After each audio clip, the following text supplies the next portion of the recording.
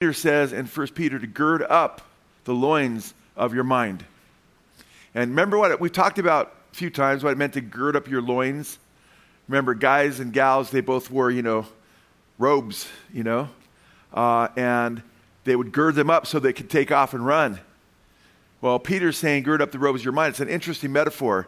In other words, to gird up your robe would mean to get ready to take off, as they did when they were leaving Egypt. They girded up their robes and bolted. But he's saying gird up the loins of your mind, meaning keep your mind ready. Keep your mind alert. And we live in a day and age where we really have to guard our minds even more so than they did in the first century when we were told to gird up the loins of our minds. Why do you think we have even a harder battle now in many ways? Why? Did they have the internet? Did they have television and movies and Instagram and Facebook and YouTube and all the filth that's poured out through the iPhones and so forth that Satan uses to attack? No, they didn't. But they still had to guard their hearts and their minds. And I did a message when we were meeting in the streets, I should say the parking lot during when COVID was really strong, and we met in the parking lot about guarding our hearts. And this one is about guarding your mind, winning the battle of the mind. And it's a real battle. It's serious. And in 1 Corinthians chapter 10, verses 12 and 13, Paul says, let him who thinks he stands, what? Take heed lest he fall. If you're one of those folks that thinks, well, I'm just super Christian, I don't really need to guard my mind, you're already falling as you're thinking that. Pride goes before fall, let him who thinks he stands, take heed lest he fall. We are all subject to the enemy's attacks on our minds.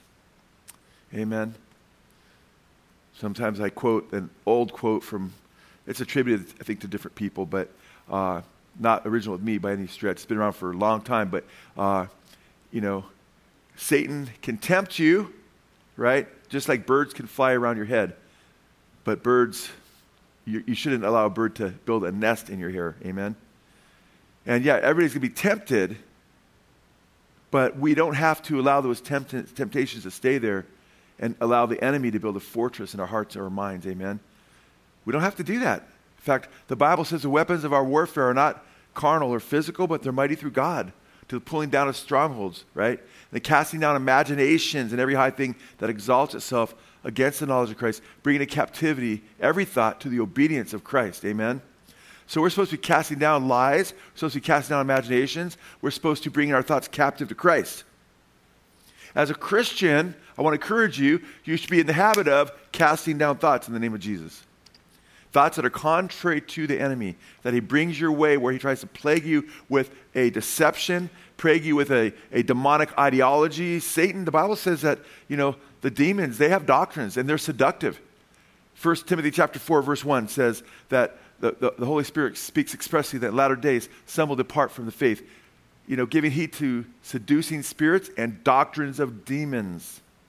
And a lot of times these doctrines are wrapped in catchy music with a catchy melody or catchy riff, and then all of a sudden you're singing lies.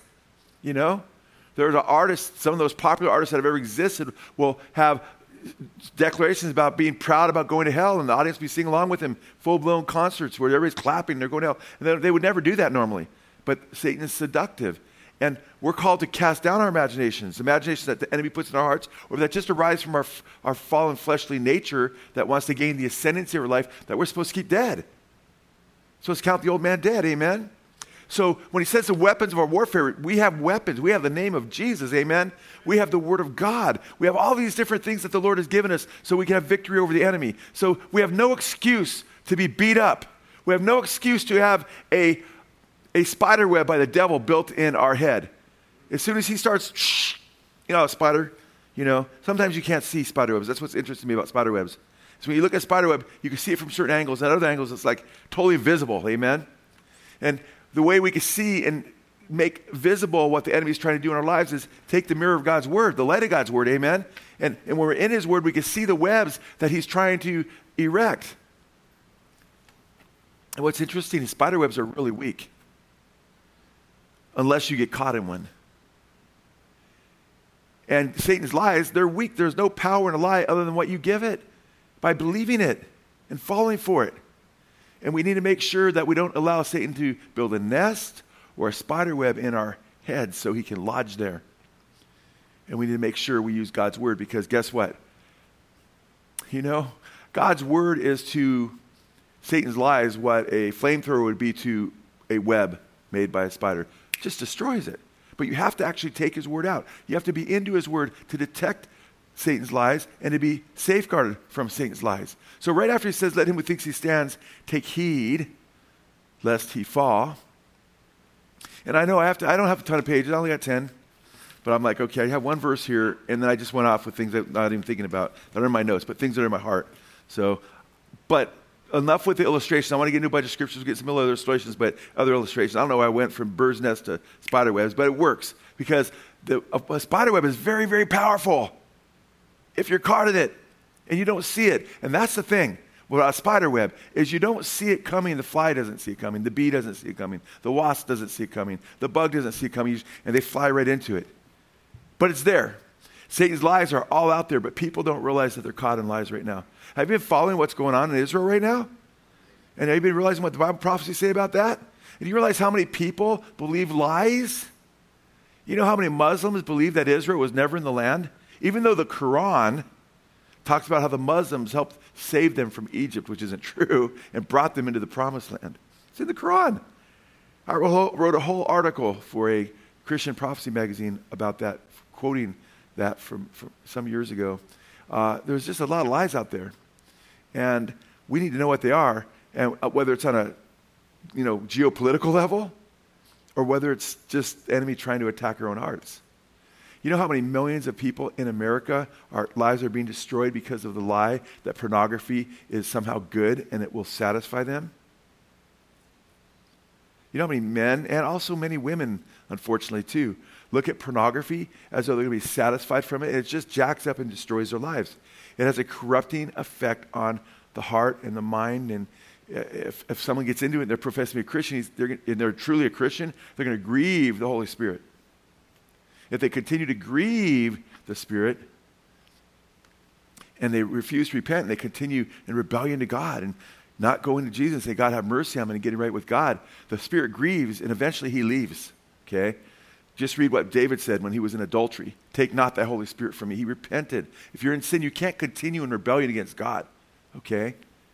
And if you're saying, well, you know what, I'm in sin and I've been unrepentant adultery with my, committed against my wife or my husband, or I'm steeped into pornography and I have no desire to repent at all, and I'm just coming to hear the messages because I don't know why.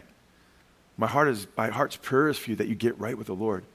Because if you're sulking your mind in pornography, that's adultery.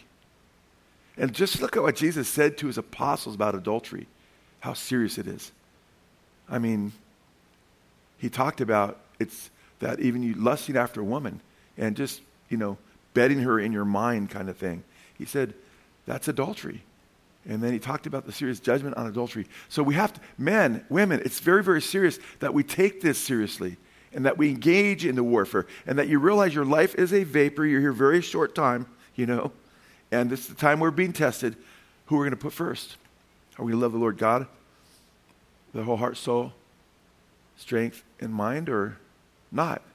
By the way, did you catch that? The commandment in Mark chapter 12, verse 30. Jesus asked the greatest commandment, thou shalt love the Lord thy God with thy whole heart and soul. And a lot of people skip the word mind. And they'll go right to strength. And mind and strength. Okay, sometimes when you see that verse is quoted, that's in the Old and the New Testament a few times, and doesn't always put all four there. Some might think it's just three because they see it one place and they think I'm adding to the scripture, but I like to quote Mark 12:30. Love with your whole heart, soul, mind, and strength. We're supposed to love with all of our minds. All our strength, yes. Whatever you do, do it with all your heart. Amen? All your might, all your strength, right? But your mind is a target from the enemy. And, a gal wrote in some time ago, and she's like really loves the ministry. She's like-minded. And I was interested because certain things hit people differently, but I did a message, and somewhere in the midst of that message, I talked about how important it is to love the Lord with our minds. It just came up. I can't remember what message it was. I just saw where she said it changed her life because now she's into apologetics. She's into defending the truth. She's into standing on the truth and watching out for the lies that are so popular. And that whole concept revolutionized her life. And that makes me, when I see that, it's like, wow, how many people are not guarding their minds? And their minds are a playground and they're polluted, you know. I mean, you would not take a sewer pipe and open your window with your wife and kids in the house, or just you in the house, and then if you could flick a switch, just have raw sewage fill up your home. Wouldn't you? Nobody in the right mind would. Why would you do that spiritually? When your spiritual life is even more important than your physical life. Why would you open yourself up to pornography? Whether it's videos, or I don't know if they do the videos anymore. I'm ancient now, technology, you know, but I'm talking about like buying CDs or videos or just accessing it on your phone or your television set or whatever, you know. And, you know, you can't always know. I know it's like these days you don't know when it's even coming because it's becoming so normative, you know. I remember when I was ministering in the Netherlands with my family, been there, I don't know, 3-4 times or so. And the television over there, so regular television has like a lot of nudity and stuff. You're like, uh-oh. And if we're watching something and something comes up, you either walk out, or if it's something that, you know what, I don't even like personally, my poor kids, you know, if it was an innocent kiss, it was always fast forward that, you know, a movie where there's just, because I don't know where it's going sometimes, you know, so I'm that way to this day. I don't sit around and wait to see what might happen, you know, and that should just be in our hearts. We just need to be in a certain practice of guarding our hearts and our minds, amen. We want to make our lives count, so we're supposed to love him with, Jesus says, and with all your mind. Satan loves to mess with your mind. The demonic spirits are very, very real. And you are not like immune to their targeting. Demonic spirits will whisper into your heart and into your mind suggestions of evil. The way you respond to others. Maybe it's anger. Maybe he's using pride in your life, and then when things don't go your way, he'll stick a thought in your mind. It's not like Satan's everywhere at once. He's not like the Lord. He's not omnipresent, but he has millions and millions and millions of fallen angelic beings that do his bidding. And Satan can come around too. I mean, Satan possessed even Judas, you know. But typically, you know, it's just the demons are enough for us to topple any human being without Jesus. And they exist because it says we wrestle not against flesh and blood, right? That's you and me. That's the church. We as believers, we don't wrestle against flesh and blood, but it's against principalities and powers. The rulers of the darkness of this world. The rulers of the porn industry. The ruler of the abortion industry. The ruler of the drug cartels. There's a demonic world over these things. And you read about that in the scripture. You read about, you know, the prince of Persia, you know. You read about demonic entities warring against angelic entities from God. Revelation chapter 12, you see this war in the spiritual realm. You see this war reaches to heaven. In the book of Revelation, Satan's cast down. It says the accuser of the brethren is cast down for the last 42 months of history. No longer accused the brethren. Satan, in heaven, he accuses God of not being ethical. Well, you only protect Job because, you know, he only serves you because of what he can get from you. I mean, there's something messed up in this relationship, you know. He blasphemes God in heaven. Read Revelation. It says that. And his tabernacle, his people in heaven. The Antichrist will do that. Satan will empower him. The beast, it says, you know, he'll be empowered by the dragon. And he's given a mouth to speak blasphemies against the Lord. You know, do you know the Lord could easily just use sheer power, boom, and wipe Satan out today? He could do that. You know that, right? Why doesn't he? Because there is an argument to be settled. Because God is going to be vindicated as being the one who is just and righteous and holy. Because sheer power does not get rid of all of Satan's lies. Satan filled some of the angels with lies. They rebelled against the Lord. Do you follow what I'm saying? He told Eve, hath God said? The opposite of truth. And this is where the battle takes place, in your mind, in my mind, all of our minds, between truth and lies. And Satan accused God of somehow being wrong. And God could just wipe Satan and all demons out. But he's allowing a process to take place, which before we were created, God knew this was all going to go down, but he had a plan to have a people that would love him with all their heart, soul, mind, and strength. Not perfectly until we're made absolutely perfect, but walking in perfect love as much as we can, growing in God's grace. But guess what? If Satan just was destroyed, all the demons were destroyed, it would not allow God to vindicate himself and show how awesome and righteous and beautiful he is in the way he wants to do it. Amen. On the world stage. So a lot of the battle that we're in is a battle that we're not in alone. This is God himself is in this battle. He's showing forth who he is. And part of the battle is for your mind, because God is allowing Satan to tempt us, not above that which we're able, but to choose sides. Oh, by the way, we all know Satan loses in the end. Amen. But the world is filled with lies. You know, how do you undermine morality? How do you get people to think they can just do what they will and do whatever they want? They can even kill babies in the womb, and it's not really that big of a deal. And the truth doesn't really matter. You just con everybody, as many people you can as possible, to believe that the world just came about by accident. And all this incredible design we see around that's unfathomable is just an accident somehow. Darwinism. I told you, Darwinism called his theory the devil's gospel. Okay? Just when his book came out, right around that time, and I don't have time to get into it because now just things are in my heart and I will turn this page eventually, but he wrote to one of his colleagues thanking him at the very end of the letter. He was done. I've read the letter online. It's his letter. He says, thank you. P.S. Thank you for propagating the gospel. Then he says, i.e. the devil's gospel. He hated God.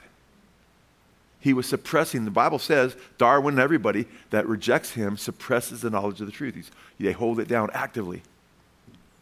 And you know what? He didn't even go to his daughter's funeral. She died early, young. And I think that's a lot of people, non-Christians too, believe that's where he got bitter at God, you know. And Satan can get a foothold. And then lies get legs all of a sudden. People just believe lies. And things are justified. Things that are wicked are justified. So it's important that we understand how important it is to love the truth. Satan attacked Eve's mind. The first deception was based on Satan attacking Eve's mind. How do we know that? Because in 2 Corinthians chapter 11, verse 3, it says, but I'm afraid, Paul writes, that as the serpent deceived Eve by his craftiness, that your minds will be led astray from the simplicity and purity of devotion to Christ. Isn't that heavy? Think about that. There is a real battle for our minds.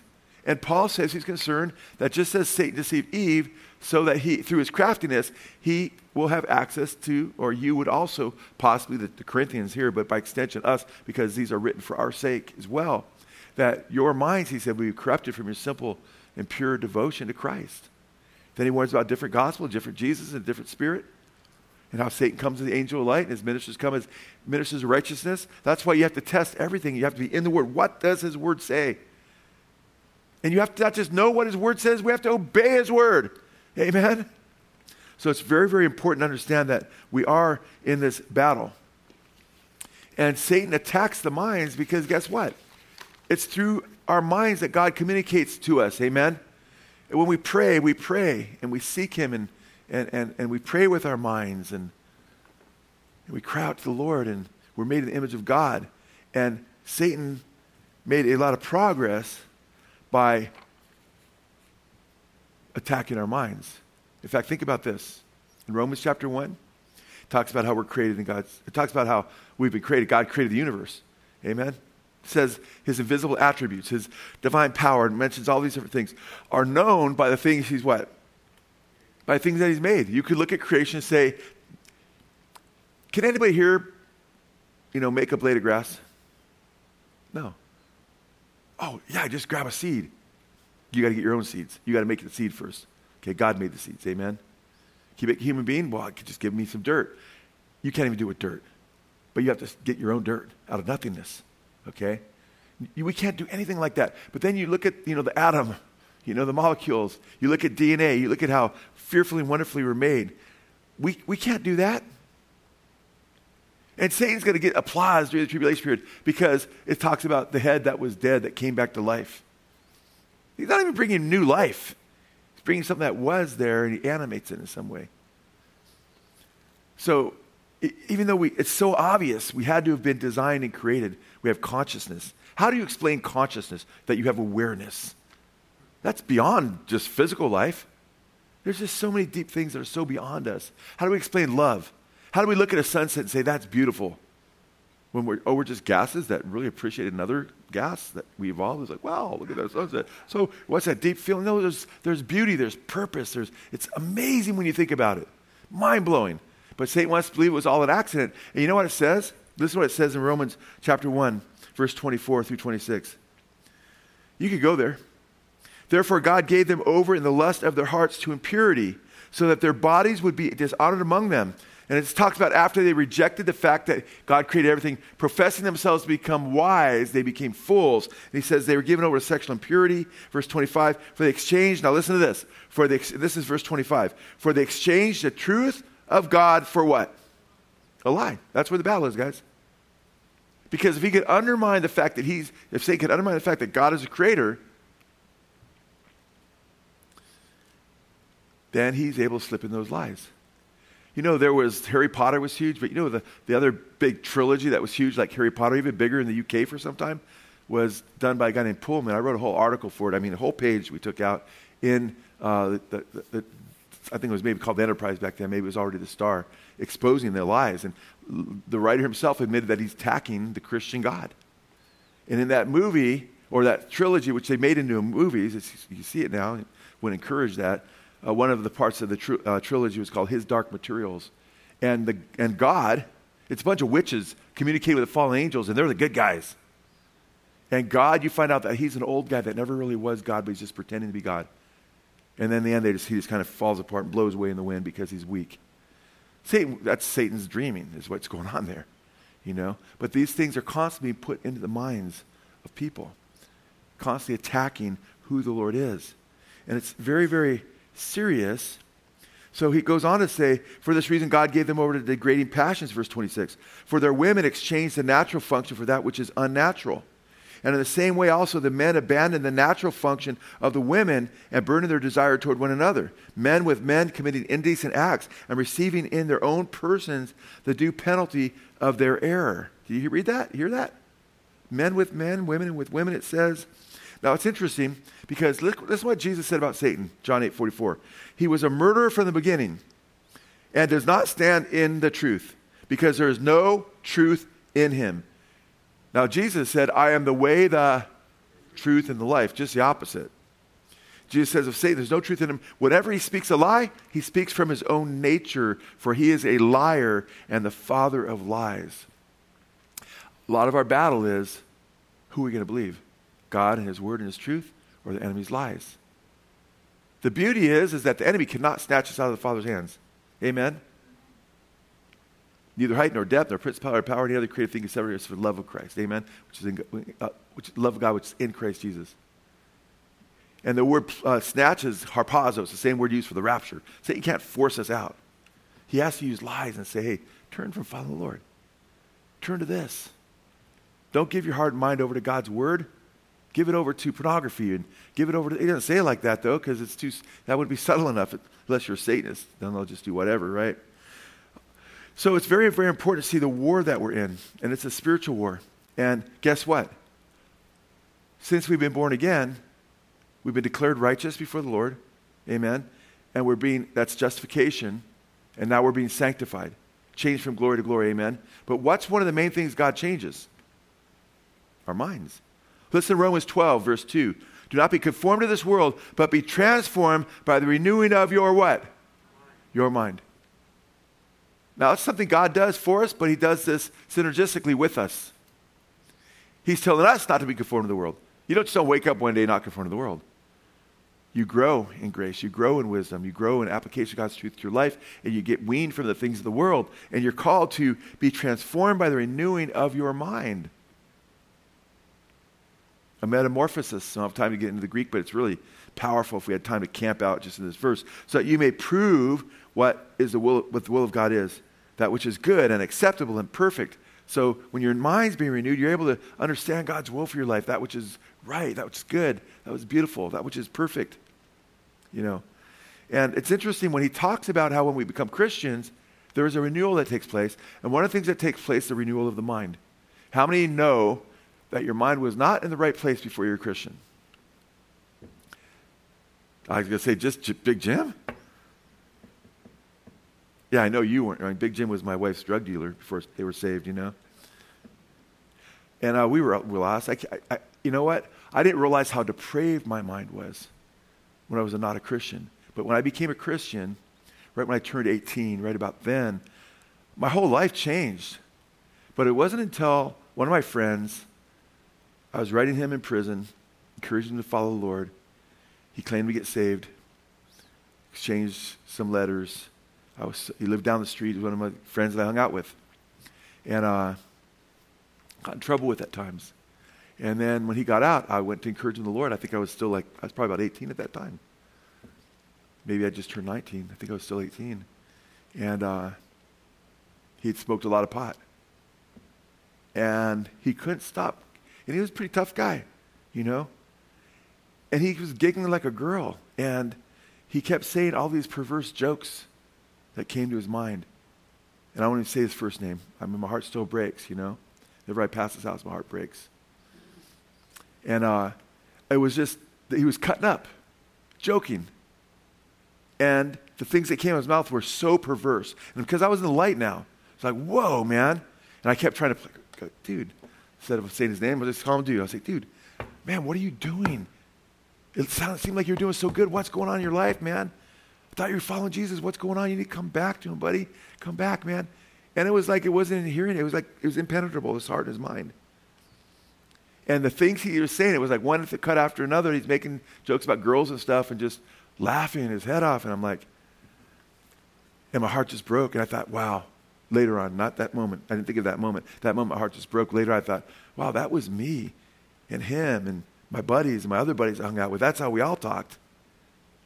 And our minds were so corrupt and so perverse. And when your mind is renewed when you become a Christian, amen? You renew your mind. You renew it by God's truth. You fill it with God's word. And it changes you. But you need, brothers and sisters, you need to be familiar with God's word. You need to have an intimacy and a love for God's word. So it transforms. So God's word, which is breathed by the Holy Spirit, amen? Breathed by God. Theopneustos. Amen. All scripture is God-breathed. Theopneustos. It's like breathed by God. And then he renews our minds. Listen to Ephesians chapter 4, or verse 17 through 24. So this I say and affirm together with the Lord. That's what the Lord's saying, Paul's saying. And I'm just affirming with the Lord, he says, that you walk no longer just as the Gentiles all walk, how me and my friends used to walk, in the futility of their mind. You don't walk anymore in the emptiness, the stupidness, the futility of your minds, the way you were before you were a believer, the way you just think whatever thoughts would come in, you just accept them. Whether it was thoughts of sexual perversity, or whether it was thoughts of hellacious thoughts of violence and malice, or it was thoughts of greed or selfishness or pride and self-exaltation, whatever the enemy, wherever you were at, materialism, all about you, whatever, narcissism, whatever thoughts consumed you, you're supposed to be renewed in your mind where you think different now. And then he goes on to say, don't walk like they walked, like you used to walk in the futility of their mind, being darkened in their understanding. Darkened in their understanding. Oh, I guess everything's just a big accident. I'm my own God. So that's being darkened in understanding. Excluded from the life of God because of the ignorance that is in them, because of the hardness of their heart, and they having become callous, having given themselves over to sensuality for the practice of every kind of impurity with greediness. But you did not learn Christ in this way, if indeed you have heard him and have been taught in him. Just as truth is in Jesus. That is, in reference to your former manner of life, the way you used to be, you lay aside the old self, which is being corrupted in accordance with the lust of deceit. So that old self, man, is being corrupted with the lust of deceit in accordance with it. And that you be, now listen to this, and that you be renewed, verse 26, and that you be renewed in the spirit of your mind. And put on the new self, which is in the likeness of who? God. And has been created in righteousness and holiness of the truth. Amen? So we're being remade in the image of God. A big part of that is our minds being renewed, where we're thinking God's word is now penetrating us. Amen? Now we're living according to his truth. The love and the light of his truth is in our hearts. It's in our minds. And we think truth now. We walk in truth. We don't walk in perversity and evil and destruction. And you know what? The church is being so Here's one of the lies. Okay? Here's one of the lies that's so big. And you know what? I'm just going to make this a 2-part message.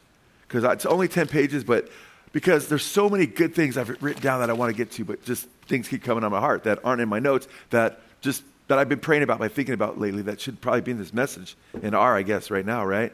Is the church is being sold a bill of goods. Because what do most people think of when it means to become a Christian? Well, a lot of it's what we tell them, and there's truth to it, but there's more to it. They become a Christian because they want what?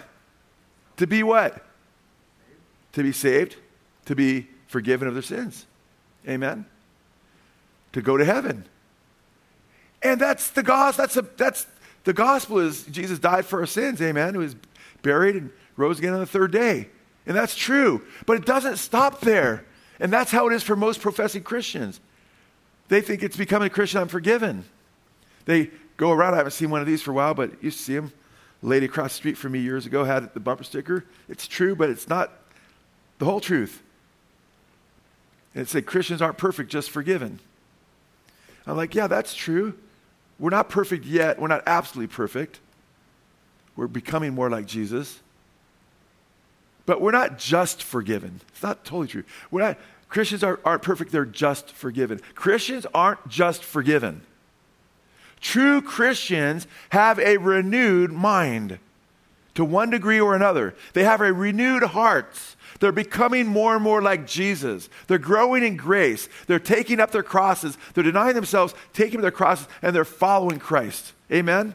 They're seeking as the Lord commanded in 1 Peter 1:15 and 16, be holy as I am holy. They're seeking as Jesus commanded in the Sermon on the Mount, be perfect as your Father in heaven is perfect. They are going on, as Hebrews chapter 6 says, on unto perfection. And this, what I'm saying to you, and you've been part of this fellowship for some time, so it probably doesn't shock you. But that would cause a lot of people to fall over at church. What? Perfection? Holy as he is holy? That's the Old Testament. That's an Old Testament quote in the New Testament. Be perfect as my Father in heaven is perfect. It's just New Testament. And we're called to be renewed and become like our Father in heaven. We're called to be Christ-like. We're called to have our minds renewed. We're called to be serious about holiness. The Bible says without holiness, no one will see the Lord. Amen? And that's not talking about forensic, declared, legal, forensic holiness right there. Oh, we are made holy in Christ. So if you are in Christ, amen, we are in Christ, we are forgiven. And we are righteous before God and we're holy before him in our standing. I believe that. So there's a lot of people denying that. That's true. But you don't deny either of these truths. Because I know when it says without holiness, no one will see the Lord, he's talking not about imputed holiness right there. It's not talking about imputed righteousness right there. You know, I know that. And almost every commentator will point it out if they spend any time commenting on that verse. Because he says, pursue peace with all men and holiness, without which no one will see the Lord. It's a holiness you pursued in that context. It's a holiness in all the verses before that. He's talking about how God disciplines us so we will be partakers of his holiness. Amen? In other words, it has to do with the way you live your life. Now, you don't pursue holiness so I can get to heaven and earn points and get right with, and then God will say, wow, look at you became holy. No, we become holy, we pursue holiness because we love him, because we're thankful, because we're walking in the faith, because we truly have faith, and we want to please him. But if you seek and you say, well, I've been saved by grace through faith, I'm forgiven, but I'm going to corrupt my mind and not seek the Lord and not pursue holiness and so forth, that's evidence that you are not in the faith. The Bible says faith works through love, Galatians chapter 5, verse 6. If you're truly in the faith and you have true, genuine faith, the Bible says in James chapter 2, faith without works is what? Dead. The Bible says in Galatians 5, 6, faith works through love. So I'm saved by grace through faith, through trust in him, but if I have true faith, guess what? That faith works. That faith pursues him. That faith has to do with trusting him. It has to do with the word pistis. They don't know how to translate it sometimes because they can translate it faith or faithfulness. It can mean either or at times. Sometimes translators, oftentimes, are like, what's a better way to translate it? And sometimes we get hung up on faith, which is so important. We should be hung up on, but we can't be hung up so much where we stop there. True faith, if we're hung up on true faith, we'll want to move and grow in that faith. Amen? You want to be hung up on biblical faith, which is a verb. Amen? It means to trust. It means you're leaning into the Lord. It doesn't mean some mental assent where demons believe and tremble, he says in James 2 when he says faith without works is dead. You can believe a concept, oh, Jesus died for me, but not put your trust in him. Put your trust in him means that you are what? Trusting him, leaning into him, looking to him. Allegiance, faithfulness. I like the word allegiance. We have an allegiance to him. Amen? And guess what? We don't stop, I'm forgiven, I'm a Christian. No, I go through Paul's letters, and several of his letters, he emphasizes how we're becoming more like Christ, how we're being transformed through our faith. And it's just not preached much today. Christians aren't perfect, they're just forgiven. You know how the world sees when they see that? Oh, they're just saying they're just like us, they're still doing everything we're doing, they're just forgiven. And then they think that, and a lot of professing Christians live like that. Well, I'm just forgiven. No, if you're trusting Jesus, yeah, you're a babe in Christ, but babes go on to adolescence. And adolescents go on to spiritual maturity and become spiritual adults in Christ, amen? And Paul's heart breaks in 1 Corinthians chapter 3.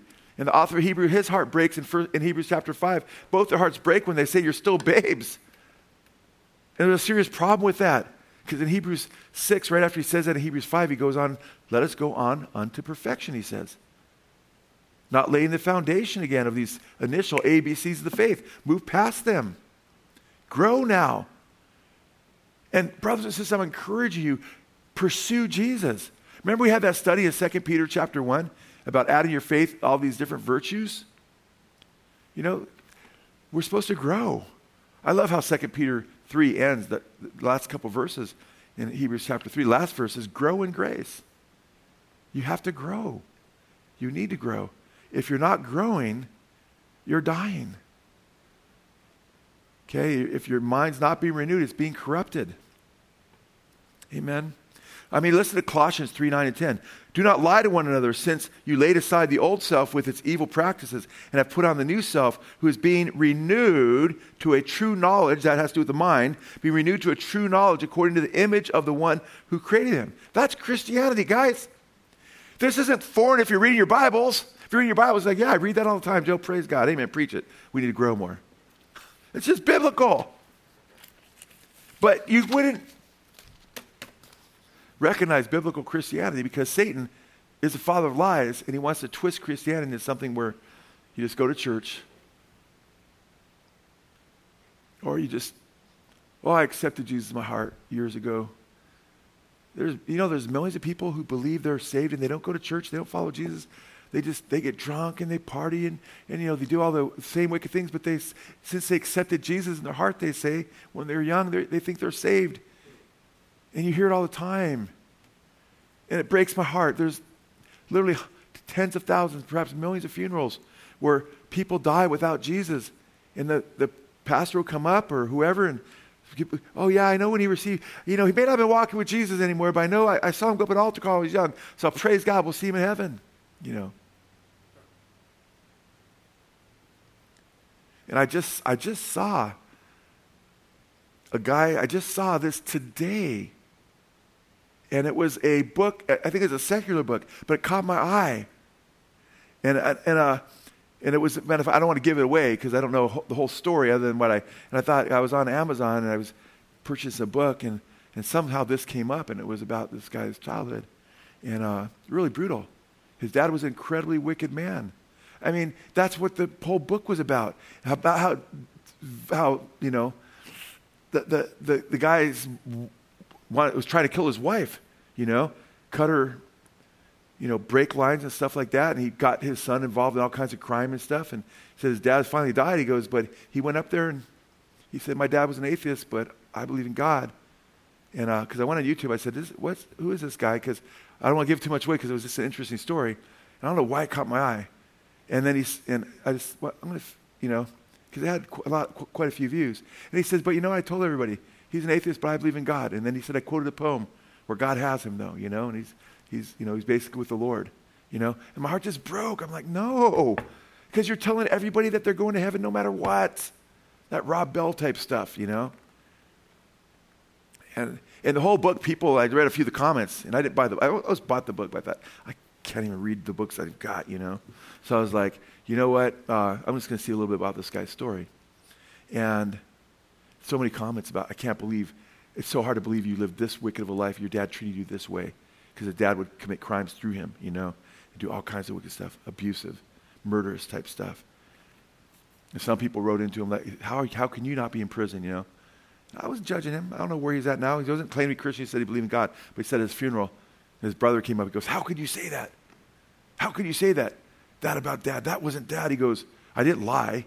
He said, I basically said some of the true things I knew about him. He goes, all the abusive and wickedness, I'll write a book about that. And that's what this book's about. I'm like, yeah, but you did tell a huge lie. You made it sound like the dude's with God, And you can't send that message to people. Because that's what Satan wants us to believe. Thou shalt surely not what? Die is Satan's lies. He was a murderer from the beginning. He told Eve, he attacked her mind. You won't die. He got her to think differently. Oh, I'll partake and I won't die. I'll be like God, knowing good and evil. Oh, yeah. Yeah, she knew like good and evil. God knows good and evil. Yeah, but she knew in a different way. God never experienced doing evil. It's impossible for God to sin. Amen? And she didn't become God. It was a lie. And she was forbidden to eat then from the tree of life. And God put cherubim around it with a flaming sword. And now you have no access to continual life. And they return to the dust. But you know what? We have a problem in the church. Because it says in 2 Peter chapter 2 that even as there were false prophets among the people in the Old Testament, it's talking about, there'll be false teachers among you who should privately bring in damnable heresies. It's even denying the one who bought the Lord who bought them. And then, well, it's going to be like that, yeah. But you know what? The false prophets only had success, and Satan only had success because people are willing to believe lies, including many who are claiming to be believers. In fact, Jeremiah was dealing with false prophets who prophesied lies. So they say peace, peace when there's no peace. Jeremiah 5:31, the prophets prophesy lies. The priests rule by their own authority. And listen to this. The priests prophesy lies, and my priests rule by their own authority, and my people love it this way. People loved it. They want to hear the lies. They want to hear today in the church that the main goal for Christians is that God wants you to be rich and healthy and wealthy. That's a popular lie on TBN. It's a mockery of Christianity. And that's what it says. Peter goes on to say they'll make sensuality of you. They'll preach sensuality. And they'll exploit you with their greed, with stories that they've made up. That's exactly what they're doing. And now today in the church, just like Eve was told she could become God, right now in the prosperity movement, the word faith doctrine, which is the most popular version of the gospel on Christian TV, quote unquote, is that we are little gods. You know that, right? We're little gods, supposedly. This is just mind-blowing. And then you confront people. I mean, I've been there. I mean, we brothers and sisters from this fellowship, we got together, went to a Kenneth Copeland. Kenneth Copeland's one of the main speakers. Not to hear him. We went out there in the parking lot. We passed out tracts warning about him. But people, they love lies. I remember Scott Pruitt. He lives in Florida now, but he's still connected to our ministry, and that's one of the live stream groups in Florida that we have, and with some dear other believers there. It's beautiful. It's neat to see what people are doing. But I remember he was there too, and some lady came up that was part of that movement. She's like, "Come out of him in the name of Jesus." Like he was possessed because he's warning about Kenneth Copeland. It's like, look how convoluted and twisted things get. But Jesus said many are going to be saying, "Lord, Lord, did I do all these miracles in your name? Cast out demons in your name?" He says, "I never knew you. Depart from me." It's talking about the false prophets that are leading them. Yeah, Matthew chapter 7, near the end of the chapter there. And you know what? Paul says in the last days, he said, 2 Timothy chapter 4, he says, "Preach the word in season, out of season, reprove, rebuke, and exhort with all long-suffering and doctrine, for the time will come when they will not heed sound doctrine, but after their own lust or their own desires, they'll heap themselves many teachers who will tickle their ears and tell them what they want to hear. They tell Timothy, you endure affliction. In other words, guess what? Sometimes ministry is painful, but you don't find the easy way out. You go through the hard times. You don't fall for a doctrine that sounds good because it tickles your ears. And so we live in a time when lies are, Satan is the father of lies. So guess what's going to happen in the end times? It talks about in the antediluvian age, time of the flood and that period of time where people were given over to depraved minds. Remember, it says they did not seek to retain the truth of God. They rejected the Creator, and they believed a lie. Do you realize that's going to happen at the end? Listen to 2 Thessalonians chapter 2.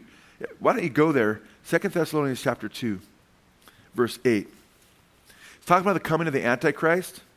And then in verse 8, it says, in 2 Thessalonians chapter 2, then the lawless one will be revealed, whom the Lord will slay with the breath of his mouth and bring to an end by the appearance of his coming. That is the one whose coming is in accord with the activity of Satan. So the Antichrist is coming with the activity of Satan, with all power and signs and false wonders. Sound familiar? Sounds a lot like Jesus said in Matthew 24:24. For false Christs will rise and false prophets showing great signs and wonders, deceiving, if possible, even the very elect. Here it says that the Antichrist will come with power, and of course with Satan, with all power and signs and false wonders. False wonders. King James, which I haven't memorized in, lying wonders, counterfeit wonders. Verse 10, and with all the deception of wickedness for those who perish. Deception. Because they did not receive the what? Love of the truth. Brothers and sisters, it's important that we love the truth. You need to cry out to God, God, give me a greater love for your truth. Give me a greater love for your word. Show me wonderful things in your word. Because they did not receive the love of the truth so as to be saved. For this reason, God will send them, now this is heavy. For this reason, God will send upon them a deluding influence. So what is going to happen is because God's sovereign, he's going to allow Satan and the demonic host to deceive them. So that they will believe what? The lie. Or what is false. Same thing. In order that they may all be judged who did not believe the truth, but took what? Pleasure in wickedness. So these guys take pleasure in wickedness. They fall for the lie because they don't love the truth. It's imperative in these times that you are a lover of truth. I've noticed in my pastoral ministry over 30 years now, and before that when I was ministering to people as well, that when people would go through hard times, they would seek the easy way out. If the easy way, not all the time, once in a while. I've seen it a lot, especially in this fellowship. I haven't seen it, but I've ministered to people outside this fellowship, and I've seen it to people in this fellowship too through the years. Where all of a sudden they'll believe something that's totally contrary to what they know is true. So they could cope, maybe. They take the easy way out. And all of a sudden they're rejecting God's word in areas. Let's say you find out that somebody dear to you chooses to be homosexual. Well, you know how many times this happens to somebody in ministry? And then before you know it, they're affirming that, oh, God's okay with homosexuality. But they'll claim to be biblical in the other areas, and they'll just say, we just misunderstand those texts. Because it fits into what they're going through, so they don't have to deal with the pain of praying their child back into the kingdom, perhaps, These are dangerous times we live in. But we're not to be conformed to the world, but be transformed by the what? Renewing of our minds, amen? We are not to put our finger up and say, what is going to be most comfortable? So it's going to be harder and harder to hold the truth, you see. Have you ever noticed the media puts a lot of pressure on you to believe certain things, certain ways? Just the whole COVID narrative. Oh, and I believe there's extremes on both sides of that, personally. But the media is just obviously, I don't know if you know, but last November, they started showing studies, and even the New York Times, I just went and looked at them to renew my understanding of what was being reported in November, that if you got COVID, you're probably, very likely, immune for the next 15 plus years. Because those who got SARS-2 from coronavirus, they're 17 years ago, they're still immune to it. They didn't need to get a vaccination. And that was reported by studies that had been done in different universities, come to the same conclusion. So I went back, I said, I'm not seeing this reported anymore. And then I was even on a conservative website where they're talking about how if you've had COVID and then you get the vaccination, you can have more physical reactions. And I was looking at all the comments, and on all the comments, and I read too many of them. I'm like, what? Well, one person, this is supposed to be a conservative site, mentioned that the studies went past it. You don't even need it if you had COVID. So then I got a little like, what, Lord? And I went and did searches, and I came to the New York Times, which is not known as a conservative newspaper. And I started reading articles because the main article I was reading, it linked to a couple other articles. And then when I got to another article that told me I had to pay, well, then I found a way to find that article without having to pay. It's online, And guess what? They're all saying the same thing. Oh, they're interviewing an immunologist from Yale. Yeah, this doesn't surprise me. We expected this, but it's exciting news. And that was being reported in November.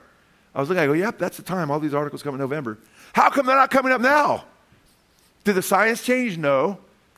Because the government, and probably the pharmaceutical companies, they want you to,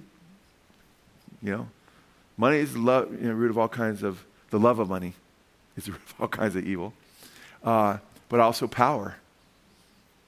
Power is more intoxicating to politicians than money in a lot of ways. And it doesn't fit the narrative of control. And I was like, you know what, Lord? I try to I don't just jump on the bandwagon when someone says something, I'm just going to believe it about COVID one way or another. But I'm like, here, when I have liberals admitting that now I have to speak the truth. It said, yeah, there's certain vaccinations that are given to people that actually work better than if you've had the sickness. There's certain times you can get the sickness, like mumps, and then you won't get it again. But you can take the vaccination for mumps, which can cause a man to be sterile, by the way, and guess what? It doesn't always work. So it's better to have had mumps than to get the vaccination. So it depends on the disease. But they're acknowledging that so far, the pathology and the studies that they're looking at, they don't have a long sample size, but they're saying it's following the same thing that we've seen already with the other COVID. It's a cousin of the other COVIDs, coronaviruses. It's doing the same thing, so it's probably we expect people to be immune for 15 or more years, like everything else. Oh, but if you haven't had a strong viral load and you had a small viral load, you didn't have much of it, then you may not be as immune. You may get it sooner. It may not fight as much. And then I see people writing, this is why I did. I saw so many people saying, yeah, but the immunities, the antibodies only last 2 to 3 months. Nicolette studies this stuff. That's her field, right? So you can correct me, Nicolette, if I'm off anywhere, these things. But Nicolette, you get helper B cells and helper T cells. When the antibodies disappear, you have these backups, man, that are just rearing to go and ready to go. I think the T cells, they latch on to coronavirus and just destroy it. I think the helper B cells, if I remember right, they just create more antibodies if you tend to get the sickness again, And I thought, you know what? This is so underreported purposely. I'm not saying not to be careful with COVID. I was in the hospital because of COVID, okay? I just love truth, though, wherever it leads me. And that's what we have to be about, truth, amen? And we have to make sure we understand that the world system is about promoting lies. And the same thing I show with They Sold Their Souls for Rock and Roll and music, we're getting ready to show in Marvel. But guess where you also see it? You think the news media is not influenced by demonic powers? You think liberal politics and even some pseudo-conservative politics aren't influenced by the evil one? We have to stick to the word, amen? We have to stick to the Lord's truth. You know what? I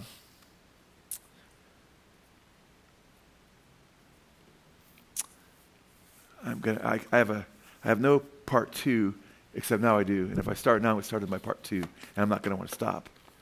But I want to give you a lot of scripture about how you can protect yourself, your heart, and your mind, and have victory over the evil one in regard to protecting your mind from those onslaughts. They're beautiful scriptures and powerful, and about how we can grow in our love for truth and our excitement for God's word by simply, doing what the scriptures say, praying and crying out to the Lord.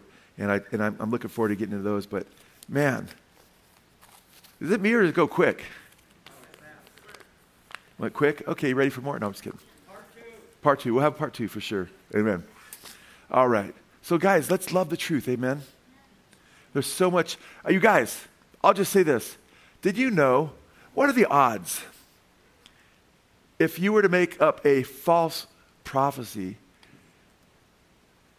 or you were just to state right now, okay, not a false prophecy, you just came out and you said, what's going to happen in 2,000 years? What's going to happen is Japan is not going to exist for almost 2,000 years.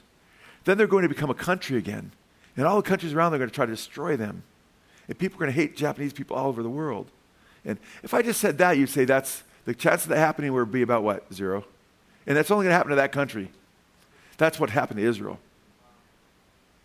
That's happened to Israel, but that's just a few of the prophecies. They'd recover their language, scriptures talk about how they'd reject their Messiah, then they'd cease to be a country for a time, and that the gospel would go out through all the world, which it is right now, that lawlessness would increase, that globalism would become the thing, that there'd be an anti-Christian sentiment and anti-Israel. It's the very things, and there's hundreds of these prophecies being fulfilled, in either starting to or being fulfilled right now. We have got a God who said he proves to you that he's the truth because he says, I tell you the end from the beginning. He tells us to look at that. And I will tell you something else he says look at to show that he's truth as well next time. But let's bow our hearts before the Lord. Father God, we